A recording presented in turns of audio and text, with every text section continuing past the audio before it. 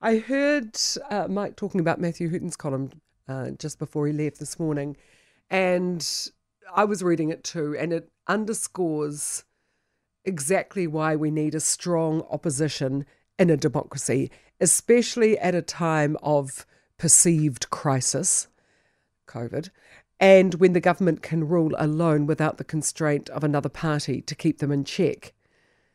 A quick checklist from Hooton's column. The Health Minister, Andrew Little, forced to admit the centrepiece of the wellbeing budget has failed, specifically around mental health. The bizarre $785 million Boomers Bridge to Birkenhead. There's the poor vaccination rollout, although to be fair, we're not alone in that, but we're certainly lagging far behind the rest of the developed world. Remember the gold standard vaccination program? Yeah, no, not really. The constraint in vaccination supplies. There's been no measurable improvement in child poverty or housing, which are both of the PM's pet projects. Gang crime and shootings are up. I'm sure Matthew Hooton could go on. We could all go on. And as he points out, a competent opposition would be able to absolutely go to town on the government. And probably that is true of any government that's been in power for 4 to 5 years. The wheels are starting to fall off. People are starting to be less forgiving, although in this case, I don't know what the government would have to do to get a little bit of reason and a little bit of unfiltered, unblinkered critical analysis on the performance. But nonetheless, most governments after 4 to 5 years, people are starting to say, well, where is it?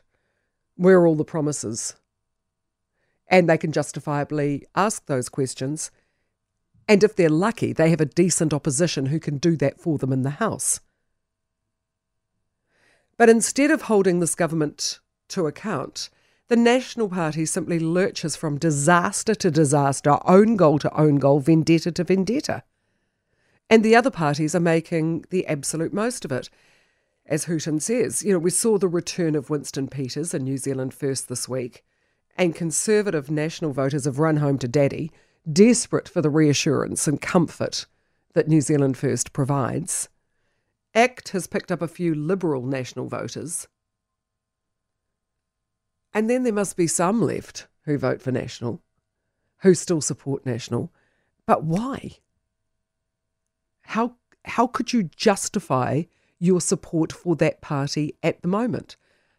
Other than perhaps tradition, or you've never voted anything else. But again, anybody with any kind of critical reasoning would look at the opposition and go, you have got to be freaking joking. That's the alternative? So what is National to do? It seriously, seriously needs to do something if it wants to be any kind of player. It needs to do something seismic, something bold, something potentially disastrous. National may have to destroy the village to save it, and to save any semblance of a functioning democracy. Because while we have an all-powerful government and a completely woeful opposition, this is not democracy working.